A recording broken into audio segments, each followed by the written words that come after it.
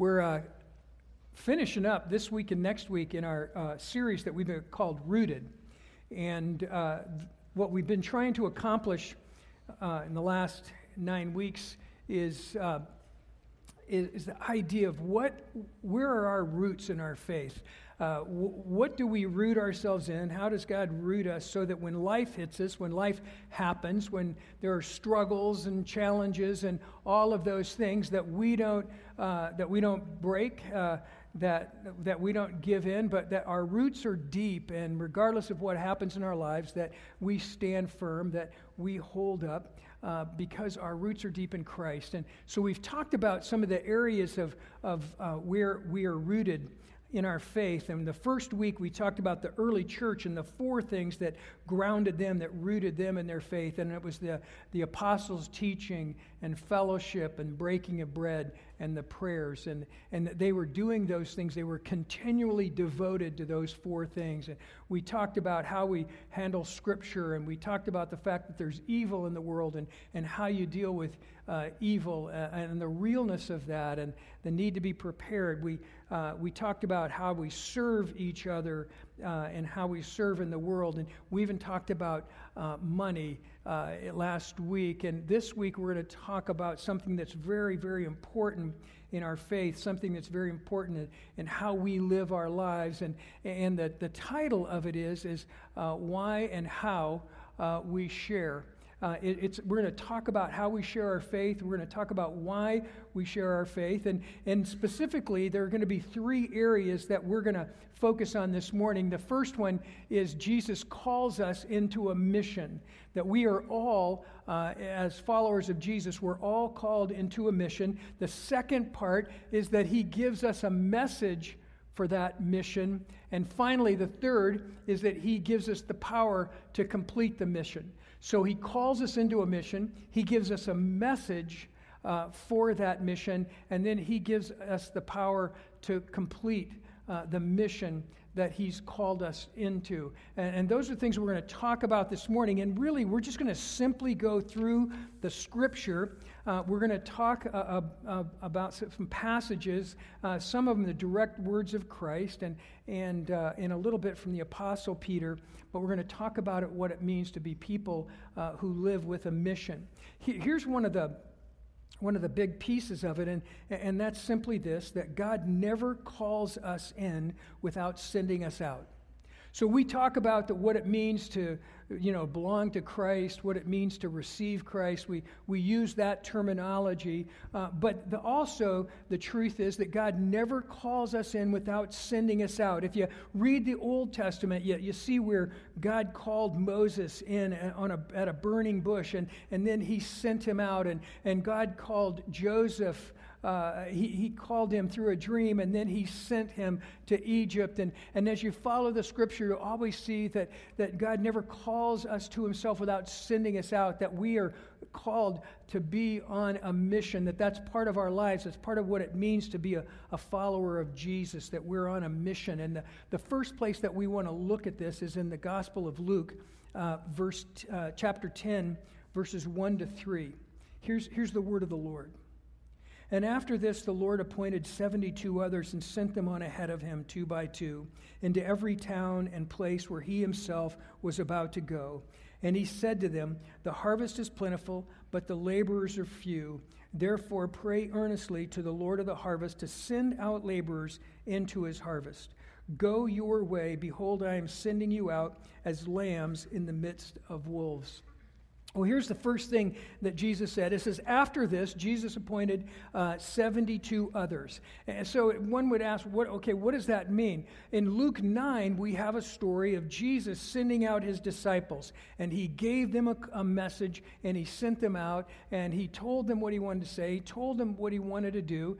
And so if you just read chapter 9 of Luke, and stop there, you would sort of naturally think, okay, that's the job of the professional guys. That's what you go to seminary for. That's what you get paid for. You get paid to go out there and tell people about Jesus. You get paid to go out there and speak for the Lord. But then Jesus, in chapter 10 of Luke, he turns the tables a little bit, and he says, after that, Then he took 72 others, 72 people who were part of his followers, 72 people we have no idea their names or who they were, but he took 72 other people, and now he sends them out. And often people have wondered why 72, what's magical about 72, why would you pick that number? And here's the best explanation that we have is that the Old Testament that they read in the first century was called the Septuagint. It was a Greek translation of the Old Testament. And in Genesis 10, in that Septuagint, that Greek translation of the Old Testament, there's a list of nations. In that list of nations, there are 72 nations that are listed. And so what we assume that Jesus is saying is that I'm calling you guys on a mission, that you're representing my mission to the whole world. That everywhere people are, we want the message to go out. We want people to hear about Jesus. So he sends out these 72 others, and he sent them on ahead of him, and he sent them 2 by 2.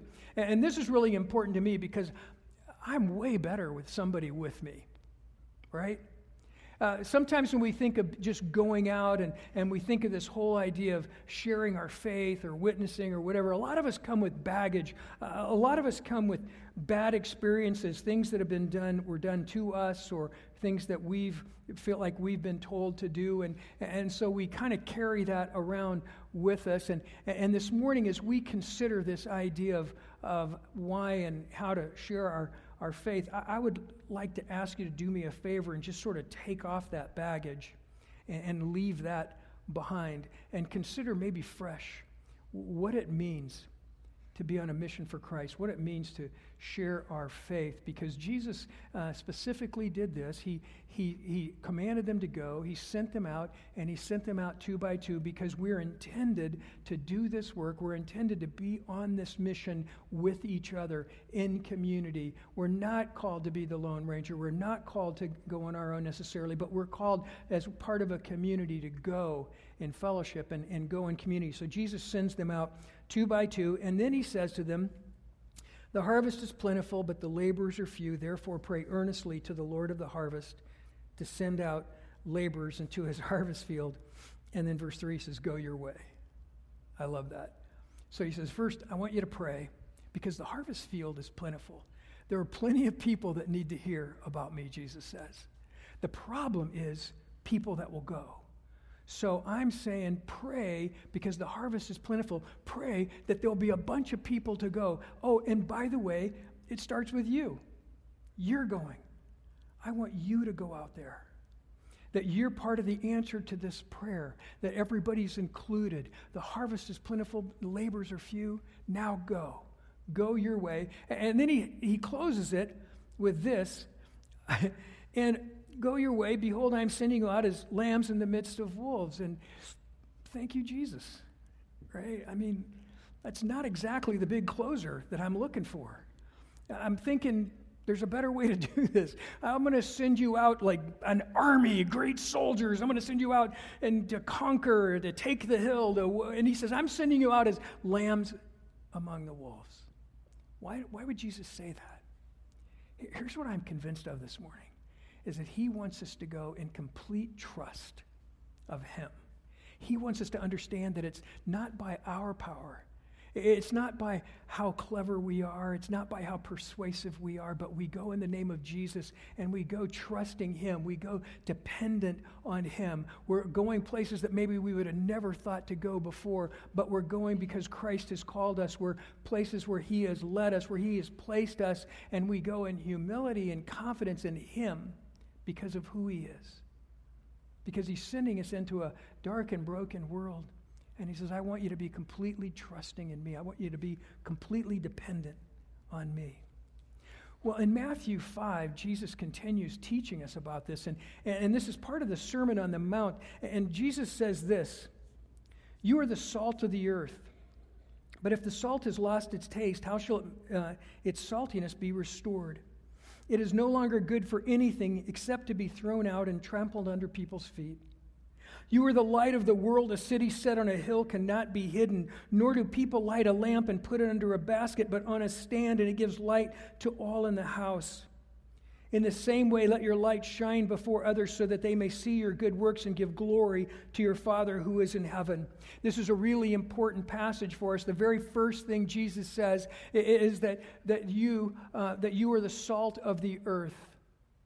Now, that may not mean a lot to us, but if you were living in the first century, it would mean a great deal to you there. Because they didn't have refrigerators. They didn't have ways of keeping their lettuce crisp and their steaks from getting rotten. They would actually pound salt into the meat to preserve it. And so the very first thing, if you were said you were the salt of the earth, the very first thing that would occur to somebody in the first century is that they were there to preserve. They were there to preserve life. They were there to come alongside people who are dying, come alongside people who are sick, who are poor, come alongside people who are hurting. And they came to preserve life, that when the gospel comes, when their lives would join their lives, that they were preserving agents. The second thing that they would know, and something that we all know, is that salt was used to enhance flavor. Some of us enhance our flavor a little too much, right? But salt was intended to enhance flavor, and so we put salt on things to make them taste better for us. And you see, here's what Jesus is giving us a picture of, is that we live in this world that is desperately in need of flavor of life, that people have tried everything. They are going as fast as they can to find a new experience, to find a new high, to find something that will enhance the flavor of life. And they've tried so many things that life doesn't have any flavor anymore. Life is bland, and they're going for the next thing and the next thing and the next thing. And they try new relationships, and they try new jobs, and they try new ways to medicate themselves, and they try all of these things because they're desperately looking for something that will give their life flavor and give their life meaning. And Jesus says, it's you. You're the salt of the earth. That when you intersect with people, when you're pounded into the lives of people around you, that not only do you preserve life, but you enhance the flavor of life. One of the great pictures of that is in Acts, in the church in Antioch. We've talked about this before. That in Antioch is the place where followers of Jesus were called Christians for the very first time. And it was because of their life. It was because of how they lived their lives. It was because of how they served the poor and the sick, and how they came alongside people. And when the Greek-speaking people, when the Gentiles saw that, they started calling them Christians. They were the Christ ones. They looked like Jesus. And that's what he's saying. That's how we add flavor to life, is that we let people experience Jesus. But he says this, that if your life has lost its saltiness, what's it good for? It's just, in fact, it's not just neutral, but it's harmful. One of the things that the Roman soldiers were known for is when they conquered a country, they would sow salt into the fields of that country. It would poison the ground, so they couldn't grow crops. And if you can't grow your own crops, then you're dependent on somebody else to provide that food for you. And so the Romans would use that as a tool, as a vehicle to keep people from uprising and keep people from rebellion and riots, because they were dependent on them for their food. Jesus is saying here that if you've lost your flavor, what are you good for? Another thing that he's saying here is how we live matters. That it's not just about what we talk about, but it's about how we live our lives. Does our message and our life match up? Would people hear us talk and say, but I don't see that in their life. I'm not experiencing that in their life. In fact, there's one famous quote that says, I can't hear what you're saying because your life is speaking so loudly to me. That sometimes our lives are so loud, our lives are so counter to the message that we carry that people can't hear it, because those things don't match up. And if we're to be the salt of the earth, if we're to be that which preserves and enhances flavor, then it's how we live as well as what we say. That makes it a little harder, doesn't it?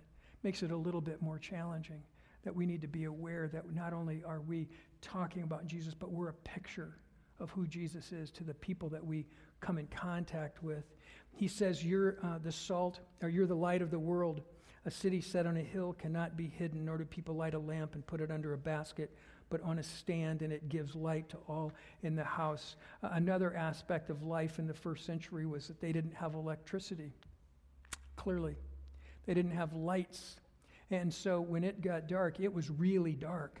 And their lamps were basically little bowls, little containers that you would put oil in a wick, and you would light that wick, and you would put it in a prominent place in your house, and it would give light to the house. That's how they lit their homes at night. That was how they could see their way around, was by those lamps. And Jesus said, wouldn't it be absurd if you lit a lamp and then you put a basket over it so nobody could see it, so you're in the dark again? Why would you do that? He says, you're the light of the world, and people are looking for a light. People are looking for Jesus. They don't always know it's Jesus they're looking for, but they're looking. And they see a light, and they're drawn to that light. And collectively, Jesus says, we're the light of the world. We're a lamp that's set on a lampstand so that people can see their way to Jesus, that we are people who point the way to Christ by how we live our lives. We're salt of the earth, and we're a light to the world.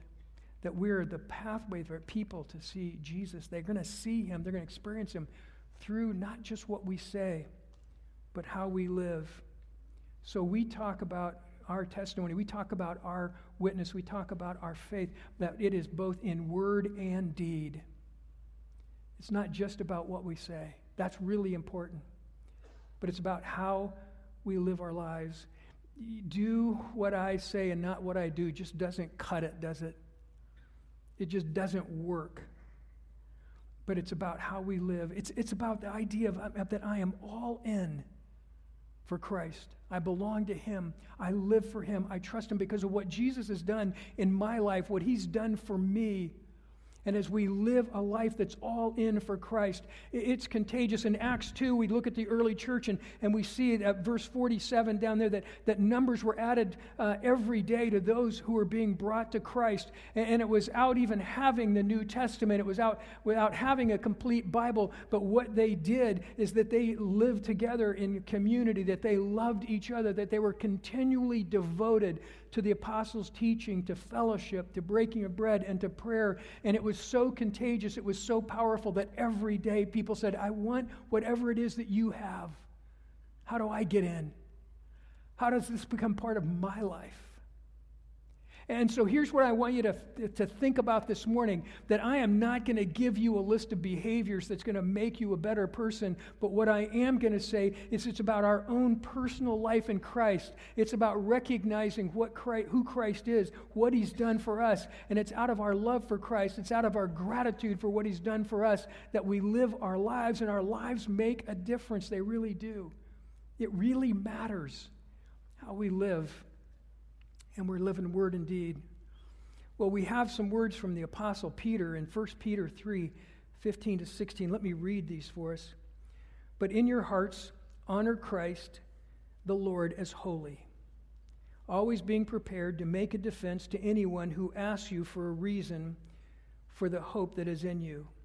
Yet do it with gentleness and respect, having a good conscience, so that when you are slandered, those who revile your good behavior in Christ may be put to shame.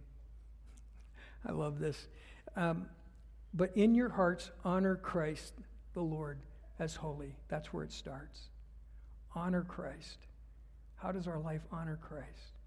How is it genuine? Because of who Jesus is, because of what he's done in our lives. And then he says that always be prepared to make a defense to anyone who asks you for a reason for the hope that is in you. Sometimes this word defense sort of captures us, and we think, oh man, I'm not a good debater. I'm not good at arguing. I can't defend the faith like other people do. And we use that as a reason to hold back. We use that as a reason not to share. And I don't think that's all of what Peter's talking about, because what he says is be prepared to make a defense to anyone who asks you for the reason asks you for a reason for the hope that is in you. So here's what Peter is saying. He says, first and foremost, you live a life that's holy. You live a life that belongs to Jesus. And then he says, second, you have a story, what Christ has done in your life, and nobody can take your story away from you. Nobody can debate your story. Nobody can argue your story. It's what Christ has done in your life, and be prepared to defend that story. Be prepared to stand on what Christ has done in your life. And then there are also times where people ask us questions, and people ask us for, why do we believe this, and is this real, and how did we get the Bible, and all of those kinds of questions. And Peter is saying, have a defense for those things. But here's what I want to help you with. Some people love to study what we call apologetics. That's how, defend the faith, and that's a huge thing for them. And some people are a little intimidated by it. But here's what I would encourage you this morning is, if somebody asks you about those things, how did you get the Bible? How do you know it's true? Why would God send anybody to hell? Or whatever it is that people ask you and you feel like, I'm not good at defending my faith. Here's what I would encourage you to do, is to simply ask them this. Would you read a book with me? I don't know all the answers. I'm not a Bible scholar, and I'm not good at these kind of arguments, but here's what I could do with you. I could read a book with you. And there are some great books on how, the meaning of our faith, and our apologetics are the proof of the resurrection and all of those things. And wouldn't it be great if we just simply said, you know what, I'm not great at that, but could we just read a book together? And we have some great books out there that I think would be very, very helpful. One of the great things that I get to do periodically, I had a couple of families here that one family had a 9-year-old girl who was really smart, really thoughtful, and she kept asking them questions. And they got really tired of saying, I don't know. So they finally said to her, look, write down all your questions, and let's go see Pastor Larry, and we'll do a field trip. And so she wrote down all of her questions, and they came into my office, and we talked about everything from how we got the Bible to dinosaurs and all this stuff. We had this great time, and her parents sat in there with her, and they were taking notes, and it was a great deal. And so if you have any 9-year-olds in your life who are asking questions you can't answer, just call. Let's get together. That'd be great. I would love to be part of that, because I love getting time like that with kids. But the point is, you don't have to be the Bible answer man, but you have to be committed to who Christ is in your life, and recognize the fact that even if you don't have the answers, that doesn't stop. That let's just sit down. Would you read a book with me? Let's explore this together. Let's find out together what the Bible is really all about. It's interesting because, again, I think we talked about this before, but George Barna, this research group, a survey group, did a survey a while back, and they discovered that 2/3 of the people who didn't go to church today would have gone if somebody they trusted asked them. How about that? Two-thirds of the people who aren't in church today would have come if somebody they trust asked them. I think we have a really good website. We have a great website. But it's not as good as you inviting somebody to come and see. It's not as good as having someone that people trust, someone that they believe in, to invite them to come and see. And that's what Jesus is asking us to do.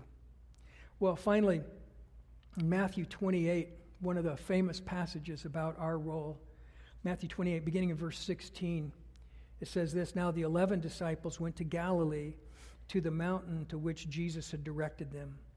And when they saw him, they worshiped him, but some doubted." Now I'm going to stop there just for a quick second, because I love this. If you were writing a myth, if you were writing a book and trying to convince people of a myth, of something that didn't really happen, but you're weaving a story, you just wouldn't put a verse like that in there, right? You would have simply said, they all saw Jesus, the resurrected Christ, and they worshiped him. Yay. Yay for us, right? You wouldn't have admitted that some doubted. But see, I love this because we all come sort of with who we are. And we have days when we're just fired up, and we have days when we have some doubts that life has been hard. And either way, we get to come to Jesus. And here's what the passage says, that they still worshiped him. Even in their doubt, they worshiped him. And out of worship grows faith. Out of worship grows confidence, because it's pointing us toward Jesus. It's reminding us of who he is, of how great he is. So they worshiped him, but some doubted. In verse 18, it says this, "And Jesus came, and he said to them, 'All authority in heaven and on earth has been given to me.'" Okay, great line. All authority on heaven and earth has been given to me. I'm pretty sure that covers everything, right? He has all authority. You might have a little authority in your house. Some of you have less than you think. But Jesus has all authority in heaven and on earth. Everything comes under him. After the cross and the resurrection, everything comes under Jesus. And so he says, all authority has been given to me. So I got a word for you here. Go. Jesus says it like this. "Go, therefore, and make disciples of all nations, baptizing them in the name of the Father and the Son and the Holy Spirit, teaching them to observe all that I have commanded you. And behold, I am with you always to the end of the age." So Jesus says, go. Now, the language in the Greek is really interesting on this, because he's commanding us to go, but the tense says that Jesus is saying, as you go, or wherever you go. So he's saying, you know what, as you go, wherever that is, as you go to work, as you go to school, as you go to play, as you go to the movies, whatever it is, wherever you go, I want you to make disciples. I want you to always have that in your mind, because you never know when there's going to be a holy encounter. You never know when there's going to be an opportunity to speak for Christ. You never know whose life you're going to influence. So he says, as you go in life, or wherever you go, make disciples, followers of Christ. The focus is on Jesus. The focus isn't on us convincing people about a better life, and the focus isn't on convincing people that they need to follow our rules, but the focus is on we're making followers of Jesus. We're calling people, we're encouraging people, we're modeling for people what it means to follow Jesus. He says, go therefore and make disciples, baptizing them in the name of the Father and the Son and the Holy Spirit. And this is a really great practical thing for us, because one of the things that Jesus is saying is that when people get baptized, they're firming a commitment in their lives, saying, I'm choosing to follow Jesus. I'm going to identify with Christ. I'm going to publicly declare that I'm a follower of Jesus. So when we do baptisms here in the church, we always tell folks that this is the moment that you are publicly declaring in front of your family and friends and the Lord that you are choosing to follow Jesus, that you are a new creation. The old has passed away, the new has come, and you're publicly standing for Christ. And in the first century, not only was it a risky thing to do and a bold thing to do, because it could cost you your life, but it was important to say, I identify with Christ. I talk to kids all the time who say, I don't really know, I'm not really sure when I invited Christ in my life, because I've always grown up in the church. And I said, well, you know what, that's okay, that's fine with me, but when did you get baptized? That's what I want you to write in the flap of your Bible. I want you to write down the day that you publicly stood and declared to your community and to your family that you were going to follow Jesus, that your life was committed to him, to identify with Jesus. And so he says, go and make disciples and baptize them in the name of the Father and the Son and the Holy Spirit, teaching them to observe all that I've commanded you. So what are we to teach them? All that Jesus commanded. They didn't have the New Testament then, but I know a couple of things that they taught. I know a couple of things for sure that they taught, because one time a religious leader came to Jesus, and he asked him, what's the greatest commandment? And you know what Jesus said? He said to love the Lord your God with all your heart, soul, mind, and strength, and love your neighbors yourself. That's the great commandment. And if you obey that, you're really covering pretty much everything. You're not in conflict with any law. He said, here's where I want you to start. When you teach them all that I've commanded you, I want you to start with this. I want you to start with the idea that we love the Lord our God with all our heart, soul, mind, and strength, that we're all in, that we're not holding anything back, that we belong to Jesus, that we were once lost and now we're found. We were once living in darkness, now we live in the light, that we belong to Him and we're not holding anything back. Lord, I belong to you. And I live my life for you. And we love Him with our heart, soul, mind, and strength. And then Jesus told us in John 13, again, He said to us, a new commandment I give you, that you love one another. He says this again, but it's not so new, because here's what He says. I want you to love one another the way I've loved you. So if we were to do those two things, and if we were to teach those two things, that we love the Lord our God with all of our heart, soul, mind, and strength, and we love our neighbors, we love those around us the way that Jesus has loved us, He says, you got to start. Teach them that. Start there. He said, first, live that, and then teach them that. That's what I've commanded you to do. That's what I want you to do. That's what I want your life to look like. It doesn't sound really complicated, but if you're trying it, you know how hard it is, right? It's the old saying, if it wasn't important, it'd be easy. But that's how we start. To love the Lord our God with all of our heart, soul, mind, and strength, and then to love others as Christ has loved us. Can we just start there? Give our lives to that and teach that to other people. And then the final thing that He says, because He's given us a command, He's told us the message, how to do it.